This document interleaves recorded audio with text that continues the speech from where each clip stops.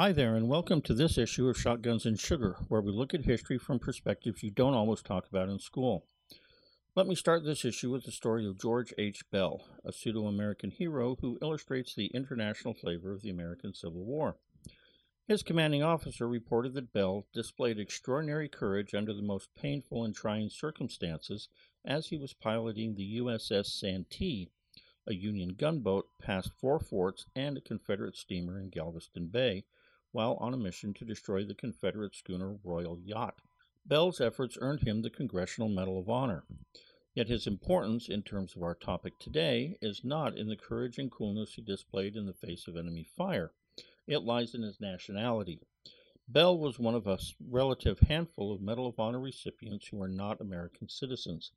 He hailed from Newcastle upon Tyne, a port city on the English Channel in northeast England. Bell's war experience as a British subject fighting in the American Civil War was shared by some 50,000 other soldiers who hailed from a country other than the United States.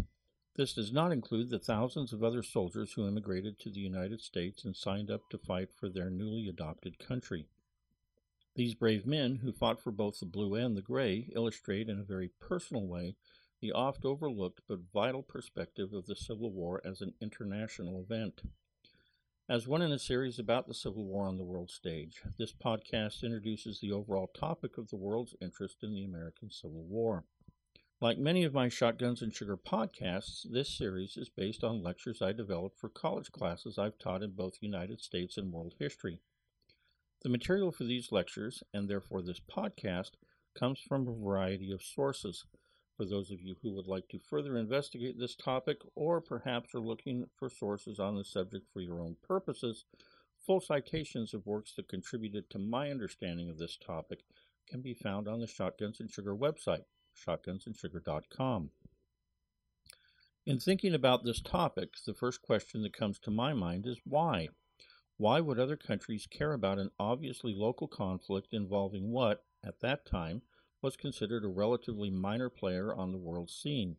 Of course, the side question is, what is it about this question that interests me enough to sit and discuss the topic with the world in general?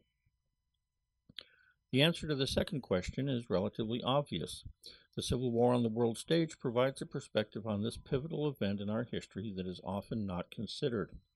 More broadly, I think that as we investigate the international context in which the Civil War played out, we can learn a great deal about our relationship to the rest of the world and the influence of our own national and social ancestry on the mid-1800s, and, perhaps, even on the world of the 21st century. Also, quite frankly, as part of the Civil War that most people don't even think about, which is what makes it an ideal topic for Shotguns and Sugar, where I seek to bring history alive by discussing new or different perspectives on historical events. The answer to the first question, why would other countries care about a local conflict in a faraway land, requires a much more complex answer. There were certainly many reasons for the world to ignore the Civil War. During the 1860s, the international community did not look upon the United States as a world power. At just over 80 years old, we were still heavily focused on internal issues that would stabilize our great experiment. What attention we paid to the international scene focused primarily on protecting American shipping and enforcing the Monroe Doctrine. These two concerns placed us as a regional power at best, asserting influence over the Western Hemisphere. Also, the major international issue of the day was the growth of European imperialism. In part because of our youth and relative inexperience, this was not an effort we were particularly interested in at the time. Certainly, our expansion during the first half of the 19th century smacks of imperialism.